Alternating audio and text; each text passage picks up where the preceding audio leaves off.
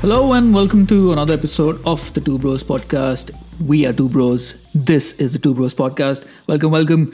And joined again today, as always, by Big Brother. Hello, sir. Welcome. Thank you so much, sir. Pleasure to be here. So, bro, Christmas is upon us, and in any other year, this would roughly mark the halfway point of the of any league, really. But obviously, we focus our attention on the English Premier League. Obviously, it's not been the halfway point. We're just about 14 game weeks in, give or take a few. And still a long way to go. But let's say some traits, some characteristics of how this Premier League season is going to be have emerged. They have, some teams have shown basically what we can expect. And, teams which should not be taken lightly at all. So we're going to talk about a roundup instead of just talking about the game week that happened. I mean, we will mention the scores that have happened in the past 2 weeks, which we haven't covered. We will mention those, don't worry. But we're just going to do a quick roundup of how the teams have performed so far. Does that sound like a plan to you? Sounds like a plan. And at the very outset, I'd like to point out a statistical novelty. We have teams on 20, 21, 22, 23, 24, 25, 26, and 27 points. How about that? Fantastic. So we've got teams lined up all the way from second place to 11th. And after 14 weeks in, I do not remember this close a season in recent history. Yeah, case in point, the gap between the first place and the 14th place is 14 points. That's just about 4 games here and there, and you might see a big shuffle up and down the table. You never know what's going to happen. Let's kick us off with let's start from the bottom. Start from the bottom, and then we'll work our way up. All right. Obviously, the team that's performed the worst so far, no secret here, Sheffield United. 2 points from 14 games, 0 wins, almost unheard of. And at this point, it's an obvious bet that they will definitely go down. Do you see any respite, any return possible for Sheffield United? Do you see the manager surviving another till the end of the season, maybe? Well, Sheffield United are a curious team, aren't they? I mean, they performed so well last year. And to go absolutely bottom, it just, it beggars belief. I don't think they'll survive. Let me say that at the outset.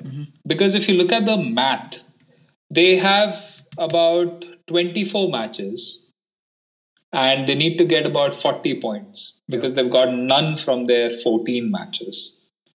So, how is it that they're going to manage in these 24 matches 10 victories, first of all, and at least 5 or 6 draws to get to about 35, 36 points?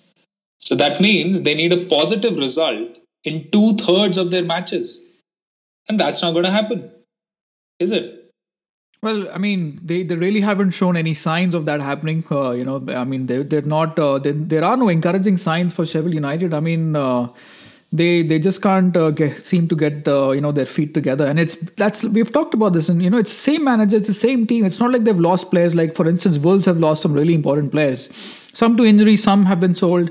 But they continue. I mean, Wolves obviously will come to them. They're not performing their best. But Sheffield United, mind you, it's terrible. And Sheffield United, like Leeds are this season. Sheffield United were the team to watch last season. I mean, they were amazing with their counter-attacking football. And Chris Wilder was hailed as one of the most up-and-coming managers to crack it in the Premier League. But struggling to make a difference now. And moving on, talking about struggling to make a difference, Slaven Bilic has been sacked by West Brom earlier this week. And the relegation messiah, Mr. Sam Allardyce, is back in the Premier League. What is your opinion of Mr. Sam Allardyce? I mean... Well, he gets the job done, doesn't he?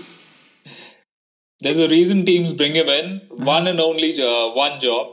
And the bookmakers have responded. Odds on West Brom surviving have been raised. And, now West Brom look like with Big Sam steering the ship. Remember, to escape relegation, you don't have to, overturn the cart. You don't have to, do something impossible. You just have to beat 3 teams.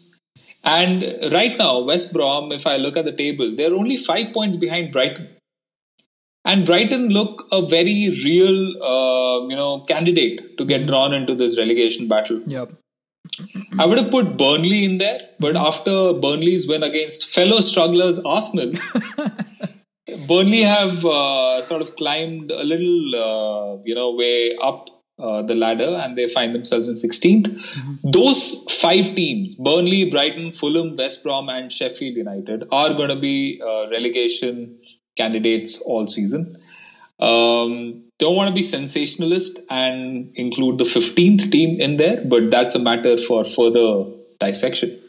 Yeah, I mean, West Brom got off to a great start. I remember it was that 3-3 draw against Chelsea, and it was a game they probably should have won. And personally, I would think Slaven Bilic a bit unlucky there. And this was just after coming, off a 1-1 draw against Man City that he was, let go. A bit surprising there for me. And again, bringing in Sam Allardyce. I mean, I'm not really a fan of these managers who just keep circulating between clubs. I mean, certain names like Steve Bruce and Sam Allardyce and Tony Pulis and Roy Hodgson, they just keep popping up every few years. I mean, I don't know, but he seems to be hired for one purpose and one purpose only, to stay afloat this season, and remains to be seen how he does. Moving on now, Fulham. Fulham have had a bit of a resurgence under Scott Parker. They've got some very good results, and I remember the game they played against Liverpool. They were unlucky to not come away with all 3 points. They played really, really well that day. Fulham, a team which plays with a lot of heart, and that's what I like about watching Fulham when they play against any team in the Premier League. Now the thing is, you look at teams like West Brom, etc., and you figure that they don't have Premier League caliber players. But Fulham recruited well, in Lookman, in Mitrovic, they have a decent first choice forward duo. And, this is a team a young manager can build something around, at least get them halfway up the table. They've got Lamina, Kamara, they've got Anderson, who's a good defender, veritable man mountain. So it is one of those things. I think it's a combination of experience, nerves, and just bad luck that Fulham find themselves all the way down in 18th. I do think Fulham are the ones you expect to, have an edge in the relegation battle.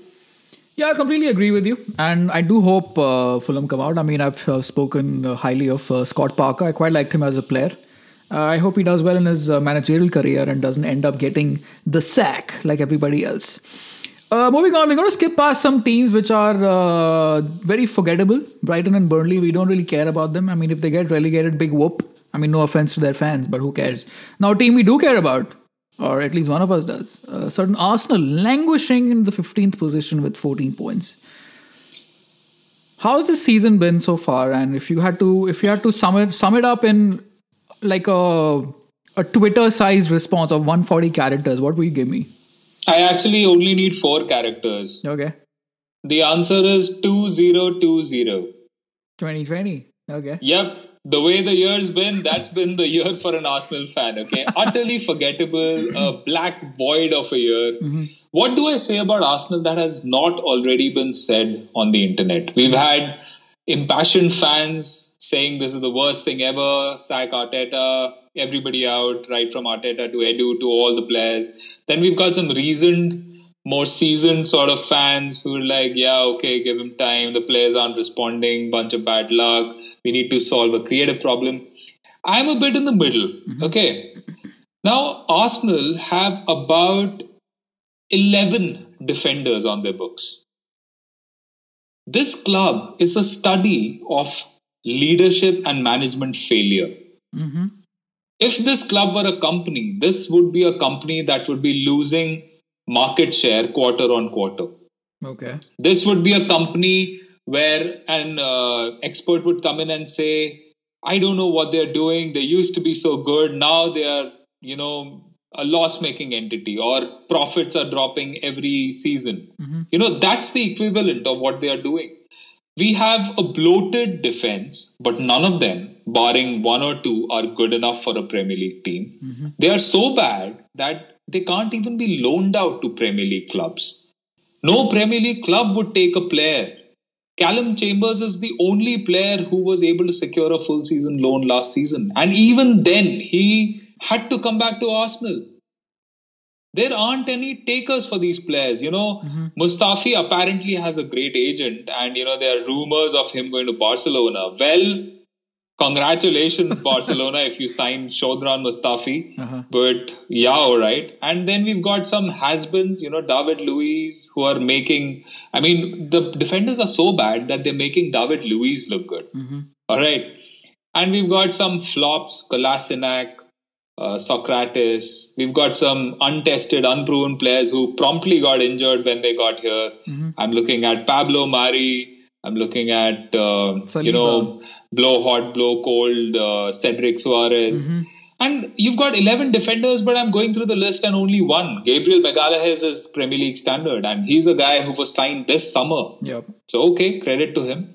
And then you look at midfielders. We signed Willian, and we continue to play him. And Willian was a player that wasn't wanted by Chelsea. And we re-signed Dani Ceballos on a season-long loan, and he's a player that wasn't needed by Real Madrid. So by taking these players, are you putting out a message into the world that we will take players that aren't good enough for your team? This is like a company signing an employee who has failed at another company. Would you sign a CEO who led another company down? Let his ship sink? No, right? So why would he sign a player? So it beggars belief what Arsenal are doing. So there's a lot of chatter in the media as always, because it's a great club which is now struggling, and obviously there's talk. I mean, you've read this. There's talk of relegation already. Now, realistically, as an Arsenal supporter, and you're obviously close to it, so you're probably the best person to ask, is because the teams you follow, you end up being their biggest critics as well. I mean, amongst your own fans. Realistically, where do you think Arsenal are going to end this season? If you remember, I said that the first realistic game that we will win, and this was after our defeat at Burnley, I said will be at Brighton. Since then, we've gone to Southampton and drawn, and we've lost to... which team was it that beat us last time around? Everton. And now we've got a game against Chelsea, and nobody in their right mind would expect us to beat Chelsea. We hope, but nobody will expect us to. And then, voila, the next game is against Brighton. So my prophecy has come fulfilled. And if they lose to Chelsea and play against Brighton, I'm sorry to say, but that is a relegation 6-pointer. Wow. Because a mixture of bad luck, a red card here and there, which Arsenal seem to collect, and all of a sudden you're 16 games in and in the relegation zone. Yeah. So what do you make of it? I mean, there's no other way to put it, but Arsenal are in a fight for their lives. And you look at this roster, you've got a bunch of players. Your best midfielder is a 19-year-old. And you've got a bunch of players who are has-beens on bloated contracts or simply don't care. So if you don't have good backup, even if you sack the manager and sign somebody else, who's going to get the 25 extra points that Arsenal need to survive? And where are we going to get them from? So as a supporter, do you think Arteta should stick around? Do you think it's his fault? Would you like to stick with him till the end of the season or get a replacement? So with Arteta, I have one big problem.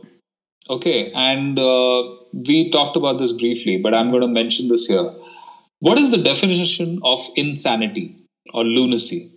It is doing the same thing over and over again and expecting a different result. Yeah. Arteta is guilty of that. He's sticking to playing Willian, he's sticking to playing Lacazette, and he's not giving enough time to Maitland-Niles. And off late, when Emil Smith-Rowe has been made available, he's playing Dani Ceballos. Now, with Willian, Ceballos and Lacazette, you've got three ineffectual players who are doing nothing on the pitch for you. And they've done nothing on the pitch all season. Lacazette is at 31 points in the Fantasy Premier League. 31 points with 14 games in. Yeah. This is the centre forward of your team. I mean, where do we even begin? I mean, yes, Aubameyang's been misfiring, but he's a talisman, and when he gets the chance, he puts it away. How many chances do you give Lacazette? Yeah. For that matter, Willian, in 14 games or 13, if he's maybe not played one or two, has had one shot on target. Wow. And he plays in the front three. Name a guy in the entire league. At least let's name a guy in all the 5 major leagues of Europe who's had one shot on target playing in the front three of his team. So this is the size of the hole that Arteta's dug himself into. Mm-hmm. And I say dug himself into because he's the guy who insists on playing these players. If he plays a Reece Nelson and doesn't get a performance out of him, we will forgive him. But to play Willian, to play Lacazette, play Dani Ceballos, who couldn't pass to save their lives, that is a crime. And for that, he must go. If he persists with them through this holiday period, and if Arsenal do not climb out of this hole, Arteta must go. Mm-hmm. And that is for the sake of Arsenal's future. We don't want to be struggling in February with 20 points yet to get and playing places like Brighton away and Crystal Palace away where you know that we are there for the taking. And all of a sudden, if with 10 games to go, you are, 12, 14 points short, then you've had it. No one's going to have mercy on you then. You think you're going to go away to Man United or Man City and they're going to have mercy because Arteta is the coach? Of course not. So before things get so bad, they should be arrested. Like they say, prevention is better than the cure. Wow, some very passionate words from a long-term Arsenal fan. I mean, remains to be seen how Arsenal's season ends up. I mean, it's clearly the talking point of the Premier League so far because, let's say clubs have underperformed, some clubs have overperformed, but so far I think the story of the league from the table that I'm looking at has to be Arsenal. About halfway in, we're at the point in like we mentioned, we're at Christmas basically, which roughly marks the halfway point, and Arsenal find themselves 15th with 14 points out of 14 games. That's almost unheard of. But let's see what happens now. Moving on, Leeds United, clearly they've impressed, but they have played a very swashbuckling attacking football, but they also have the worst defense in the entire league. They've conceded 30 goals, more than anybody else. Even the next team is 19th, which is West Brom. They've conceded 29. But Leeds are 14th, but they have the worst defense. Bielsa clearly loving that attack mentality, and he doesn't hold back. He does not let his players relent. In fact, there was a very interesting statistic which was mentioned by Michael Owen during the match. If football matches were scored based on the distance that the players are on, Leeds United would have beaten every single team that they've played against. So obviously the work rate is there, the passion is there, the drive is there, and Bielsa clearly instilling that quality in his players, but leaving themselves wide open at the back. And that's pretty much what happened at Old Trafford a couple of days ago, where they got thumped 6-2 by Man United. And that was a clear-cut indication of how they leave themselves vulnerable, leaving so much open space, and United, made them pay. So, yeah, that's Leeds United for you. You never know where they're going to end up. They might, get those results and stick around. I do think they'll stay up this season. But I think it's next season where they've had a few transfer windows where they get a chance to build up on their team when they will show their true colors. Now, moving on, a few other teams which, really can't really be bothered. Crystal Palace have been a mid-table team since God knows when. I mean, they just hang around that 10, 11, 12, 13 mark. You don't really... it reminds me of the old Sunderland team. They used to just lurk around that mark. They're not going to win nothing. They're not going to end up in European places. They're not going to get relegated. Everton used to be a team like that, like some 10 years ago. And they just hang around that mark. They're just clearly unremarkable. Nothing exciting except maybe Wilfried Zaha.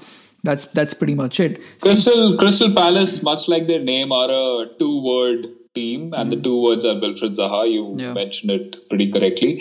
If it weren't for his attitude problems, he would have already had a move away. He's that good a player. But minus Zaha, this Palace side is relegation fodder. With Zaha, they're a lower mid-table team, and you said it yourself, they're going to lurk around there until they get their act together. And speaking of one-man teams, Newcastle United pretty much being kept up by one-man Callum Wilson, who has been in prolific goal-scoring form. Newcastle are 12th with 18 points. and with the game in hand, in fact.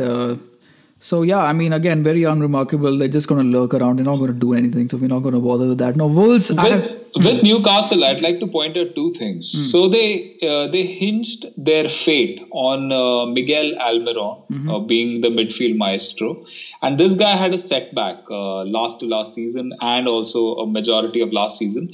And this guy is a very celebrated player in the US national team. You know, they're pretty much calling him the American Messi. You know, they will build the US team, which is apparently going to be the next team of highly rated players around him. This guy, I think he's not gotten back to his best after his injury. That's the sad part. The other signing they've made, Joe Linton. This guy was a big bet.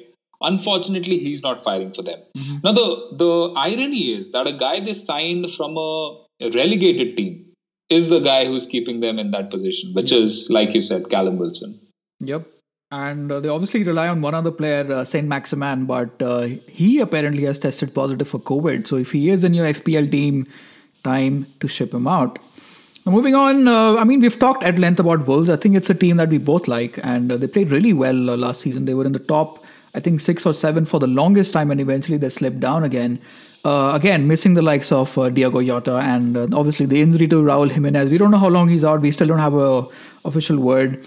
They have slipped up a bit. They're now in 11th. They got off to a really good start, but clearly, slipping down for a bit. But they did get some good results this weekend. And another team, speaking of good results, West Ham. I mean, they're clearly doing something great. But again, falling off the pace down to 10th now.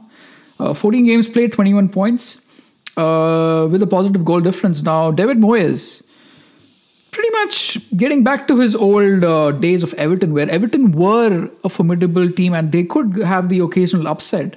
Now, West Ham got off to a great start and they were in the top 5 or 6 for quite some time. Now they slipped all the way down. West Ham, where do you think? I still think they're going to end up pretty much where they are right now, around the 10th, 11th spot. I don't think they're going to make it to the European spots. Do you concur, bro? So I would like to differ from you on two aspects here. So Wolves, the problem is, of course, Jimenez has gotten injured and the midfield, the replacements haven't come in. But Wolves, I think the problems are in defense. Last season, they shipped 40 goals throughout the season. And this season, with 14 games in, they're already halfway there. So, they are a team that scored only 50-odd goals. And yes, Jimenez scored most of them. But their problems lie at the back. Now, with West Ham, where I differ from you is I think they'll finish higher. I fancy Aston Villa, Southampton, even Everton to lose some steam. West Ham, actually, this result reflects poorly because they got thumped last night by Chelsea. But it was a more even game than, the scoreline suggests. And they've got some very good players who are having good seasons in Cresswell, in Jared Bowen, who's been a good signing. And, this guy is making the absence of Michail Antonio and the misfiring Sebastian Haller look not too bad. So Bowen and Soucek, they are pretty much chipping in with the old set-piece goals. Yep. Okay. Clearly, I mean, West Ham are really an interesting team this season. I mean, they've done wonders. David Moyes really with the squad that he's got. Now, moving up to the interesting bits, the top 10 of the Premier League table at the moment. We are obviously going into Aston Villa now. They've had an interesting season. Jack Grealish is a completely renewed man. I mean, obviously they're 9th right now, having played 2 games less compared to pretty much everyone else. So and they're on 22 points. So that's essentially, if counting, let's say we count those 2 games as wins, that takes them up to 28. And with that, they're second in the league. Well, that's not going to happen because one of the games is against Man City. And Jack Grealish, he's in the form of his life. And let's be honest, he's not going to stick around at Villa. So rumor has it that Liverpool are favourites to sign him. And he is considered the long-term replacement for a combination of Milner and Henderson. And indeed, if that's the replacement, and he's their long-term, let's say even a long-term captain potentially, what a signing he would be. An Englishman for an Englishman and an upgrade at that. Yep. Completely agree with you. I mean, Grealish was obviously talked about, for Man United for the longest time. They were talking about signing him, but didn't quite justify his price tag. I think they had slapped a price tag of around 80 million on Jack Grealish. I don't think he's that level yet, but he's one guy who can walk into the top six, any of the top six teams really, from Aston Villa, let's say. Now, another team which is, let's say, not had a great season so far relatively is Man City, so-called the best manager in the world, Pep Guardiola, struggling a bit. He finds himself eighth, having played 13 games and scored 23 points out of them. How's Man City's season been for you so far? Well, clearly the problems are in the goal scored department, aren't they? Mm-hmm. I mean, they're the only team who've not scored above 20 goals, and I'm looking at all the way down to teams like Newcastle, Crystal Palace and Leeds that have more goals scored than them.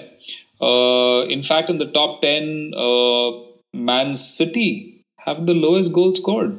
So clearly Aguero is a big miss, and Jesus is not all that he was cut out to be. Yeah. And Ferran Torres has still not chipped in as much as he would expected to have him.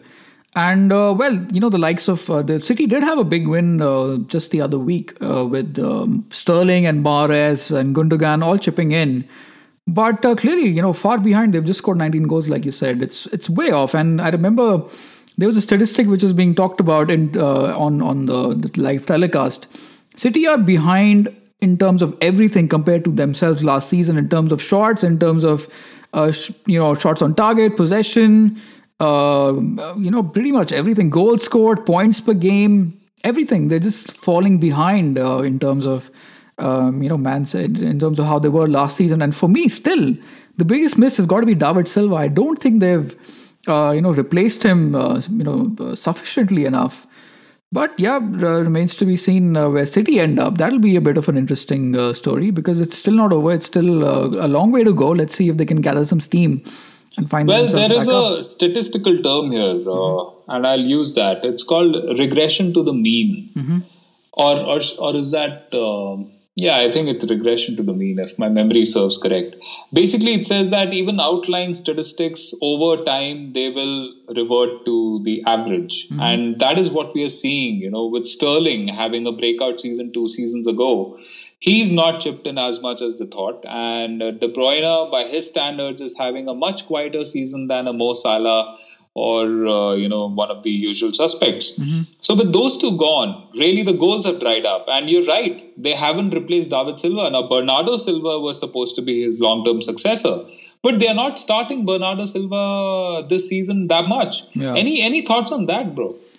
Yeah, I don't know what that's about. And I think because they've missed David Silva, their plan of attack has changed. Now, I remember a few seasons ago, City were ruthless in their attack through the center. David Silva playing on the pivot and De Bruyne making those runs, even Bernardo Silva making those runs past him, and De Bruyne just finding himself at that edge of the penalty area for that last through ball to Aguero or Jesus or whoever was playing. Now I find themselves coming from the wings, with Sterling coming in from the left and Mahrez coming in from the right, and pretty much nothing happening through the center.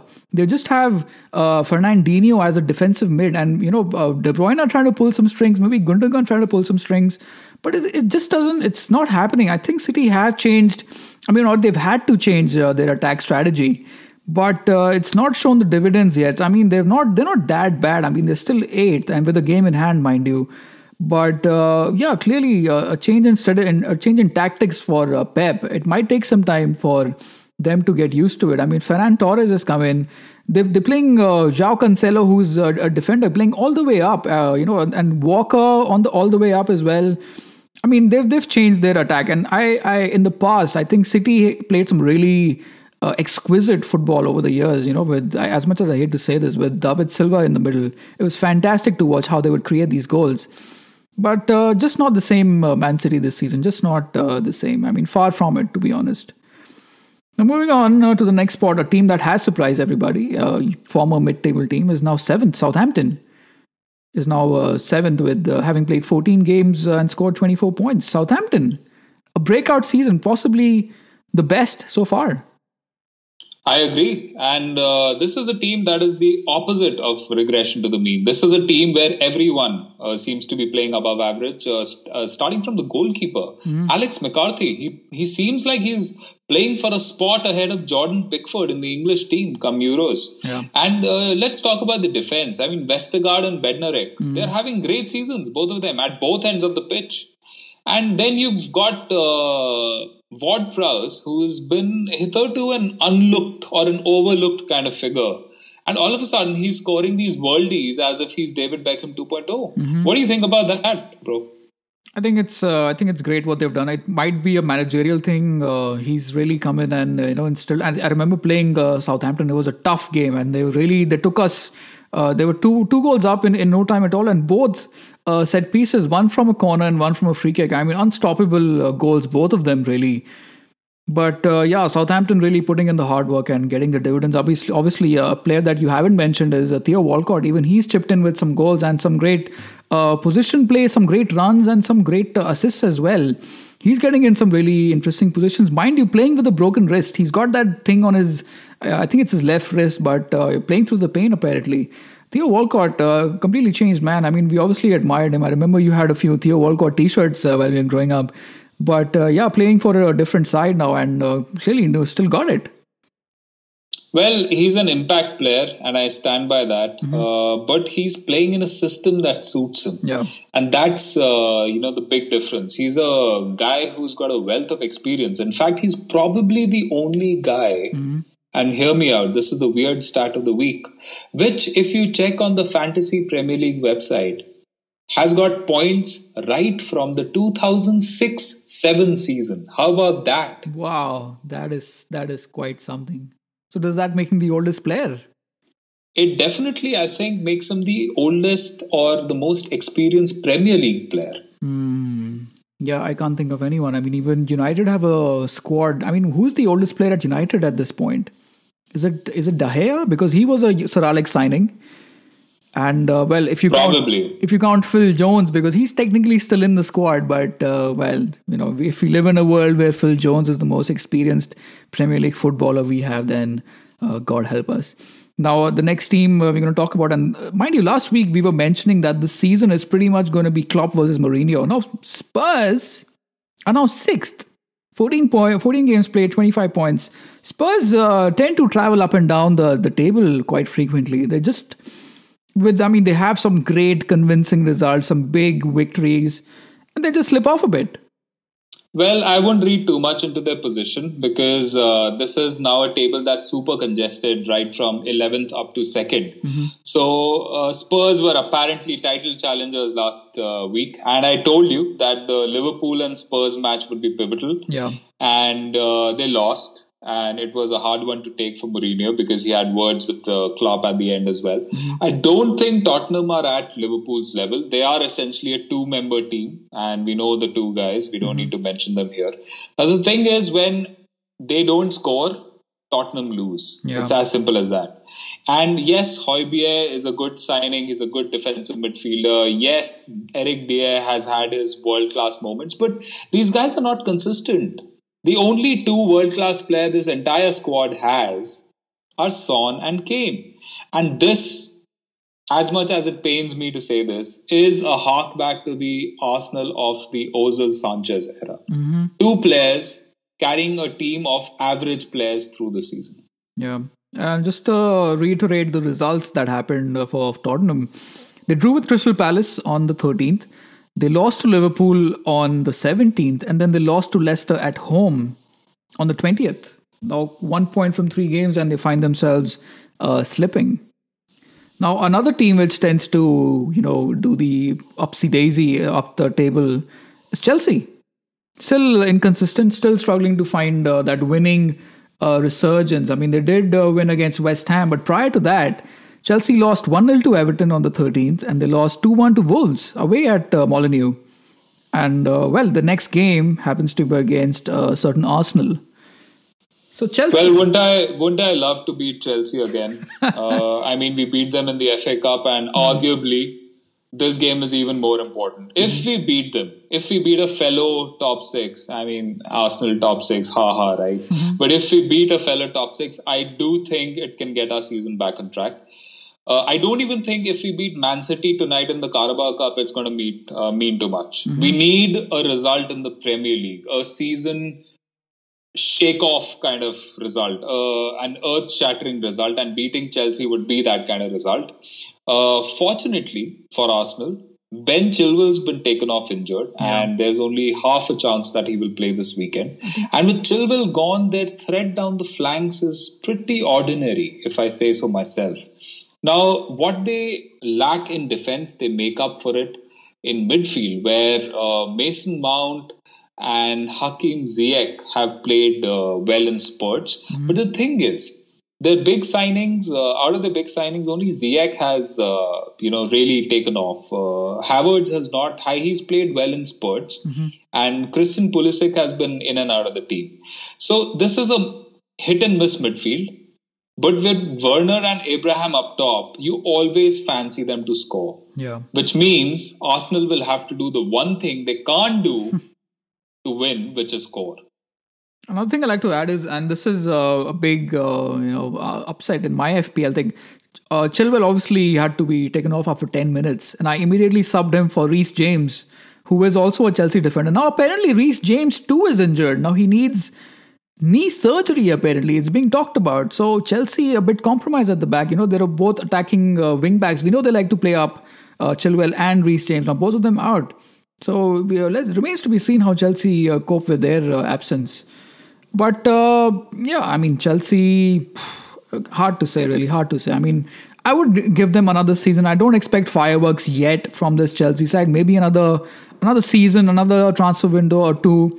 And we could be looking at a serious, European team which can, deliver the goods.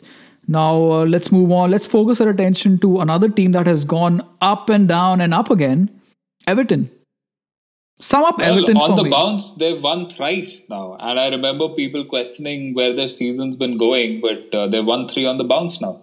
And 3 very important results. They beat Chelsea, they beat Leicester, and then they beat Arsenal.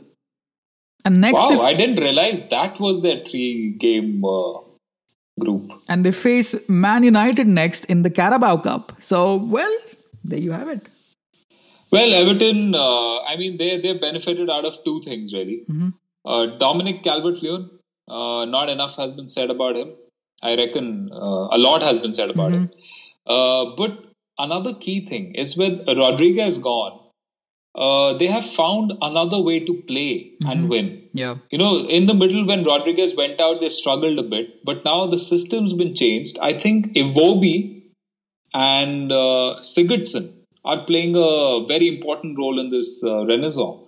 And, they've got Doucouré, who's been arguably one of the signings of the, window. He signed from Watford when they went down. And what a man-mountain of a signing he is. Yeah. And, of course, with Calvert-Lewin in that form, and, you've got a guy like, you've got a devil like Richarlison in your team. You're always fancy. Now, the weak point about Everton, which I want to talk about, is not their defense, but in goal. Jordan Pickford always has a mistake in him, always has a bit of an error, a bit of a misjudgment, or as we saw in Van Dijk's season-ending injury, a bit of a wild side to him. Now, he went unpunished there, but, he's the kind of guy who's probably going to be red-carded, if any. Yep, some very good points. And I think Calvert-Lewin is a great FPL asset. He's always a goal or an assist, in the making. It's always there. A must-have, definitely, in my opinion, at least from Everton. Now, surprisingly, bro, in third place is a certain, it's a certain team called Manchester United.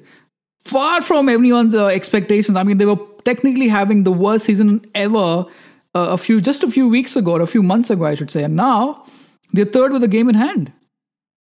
Well, if this is your crisis season, give me a crisis any day of the week. But it looks like something's working for United. I would chalk it down to one man, Bruno Fernandes. You've got to wrap him up in bubble wrap and keep him safe all season. When he plays, when he comes on, your team's a different team. All of a sudden, he's unlocking those runs that Martial and Rashford make. He's making everybody around him look good. He's the kind of signing any team would welcome.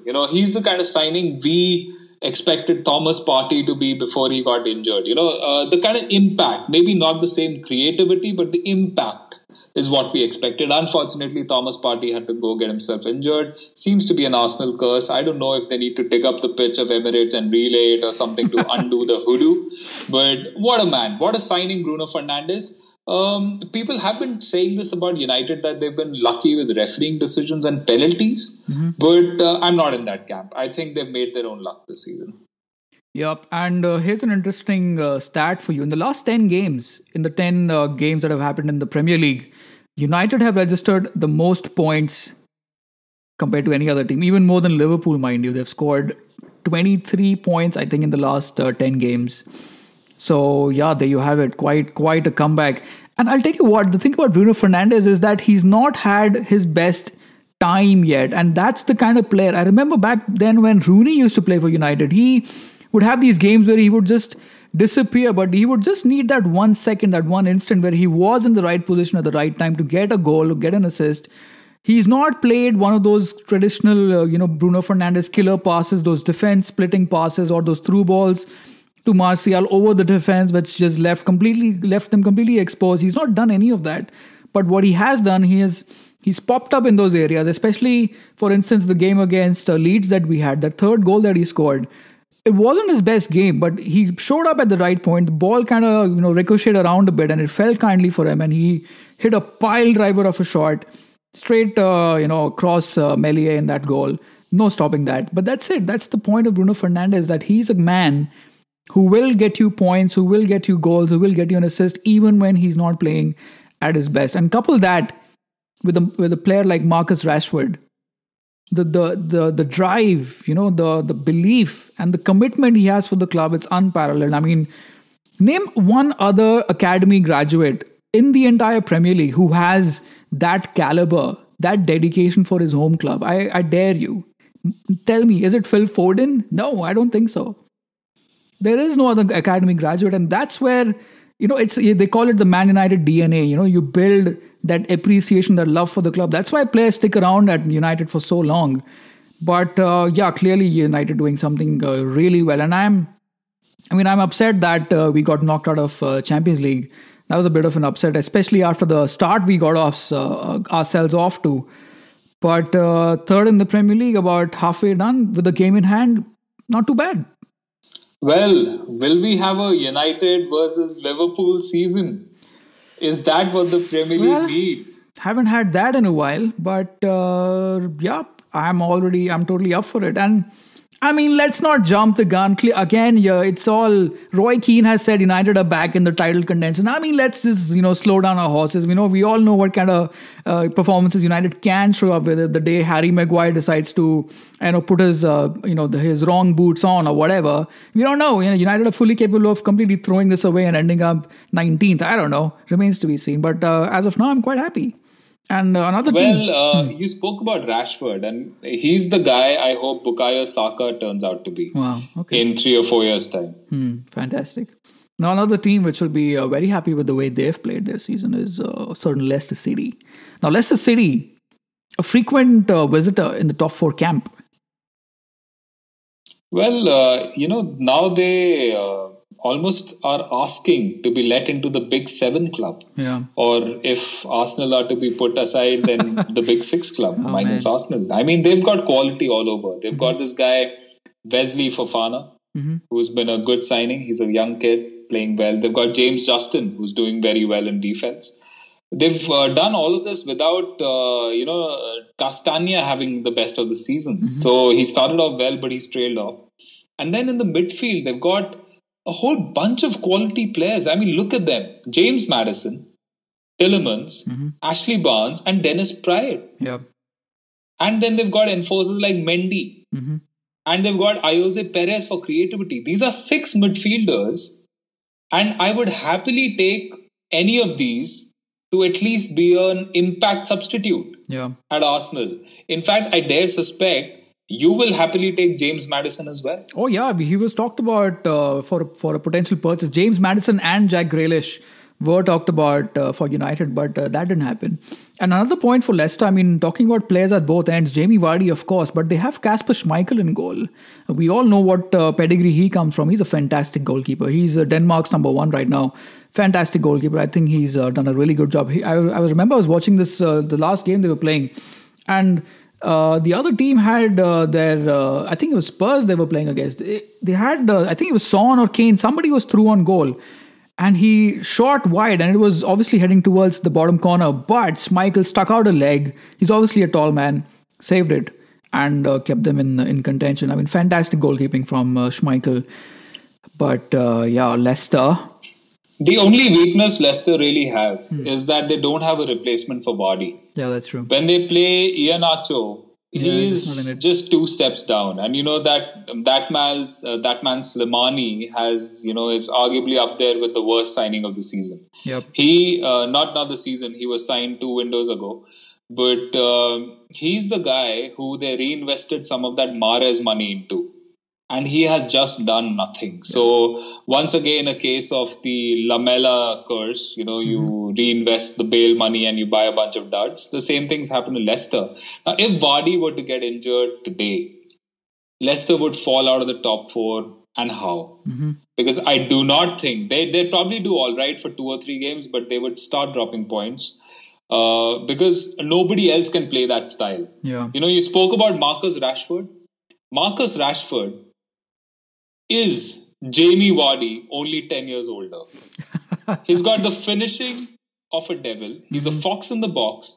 He's got the heart of a, loyalist. Yeah. That kind of loyalty that money can't buy, Yeah. He's the guy who stuck around. Mahrez didn't.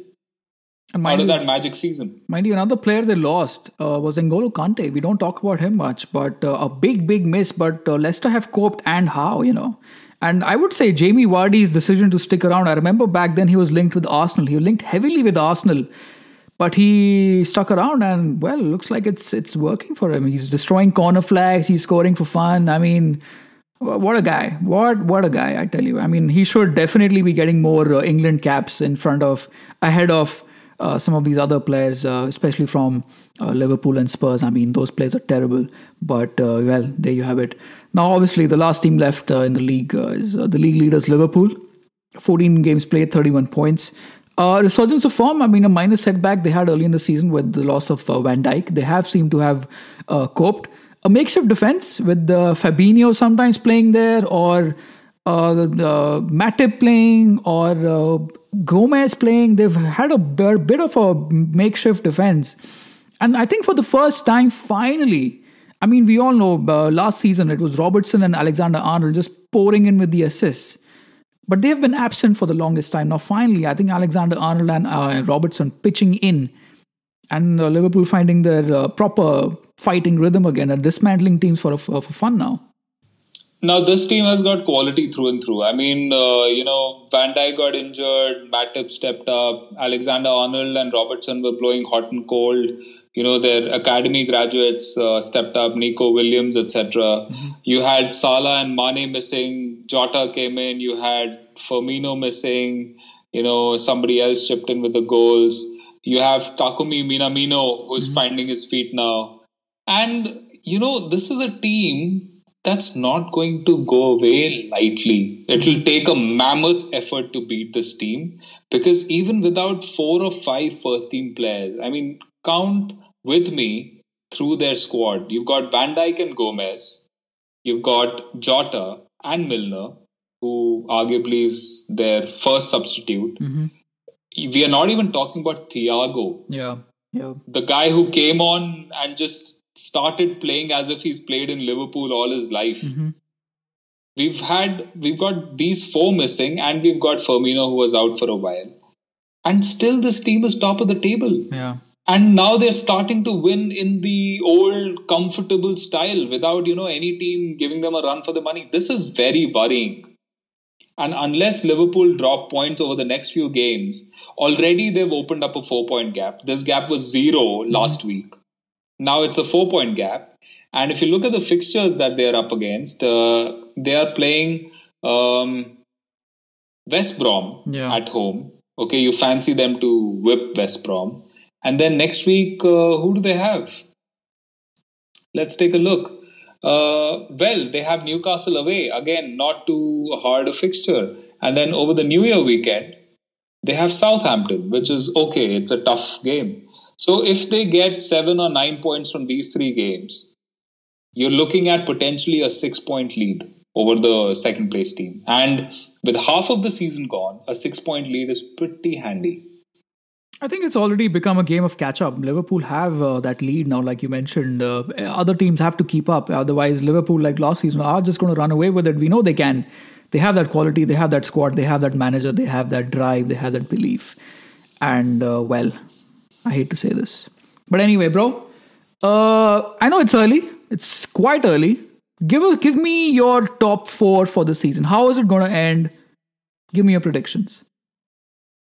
Well, I hate to do this, but now that you've asked me, I do think it's going to be Liverpool's title to lose. Mm-hmm. So Liverpool up there. Yeah.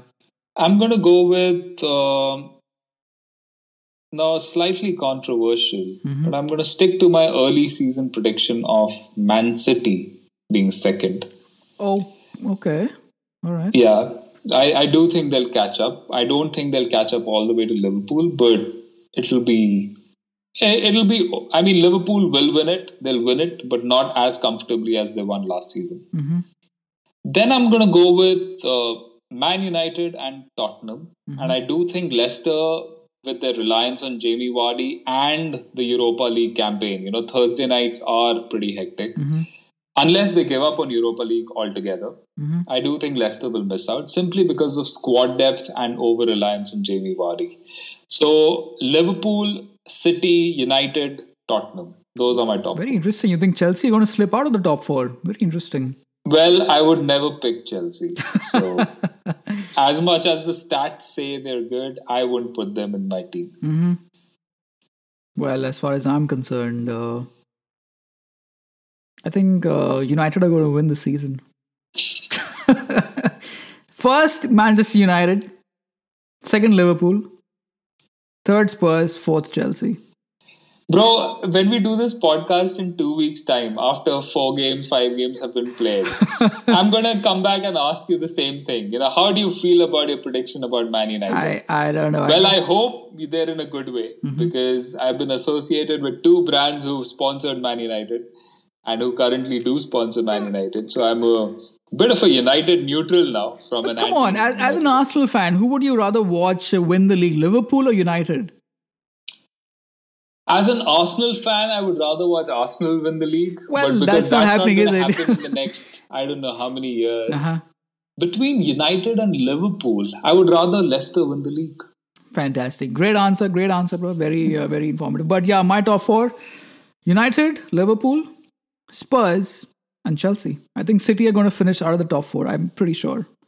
Everton probably going to be 5th, and Southampton and Villa can sort themselves out. But, well, quite a lot of games. I have a question for you in turn. Hit me.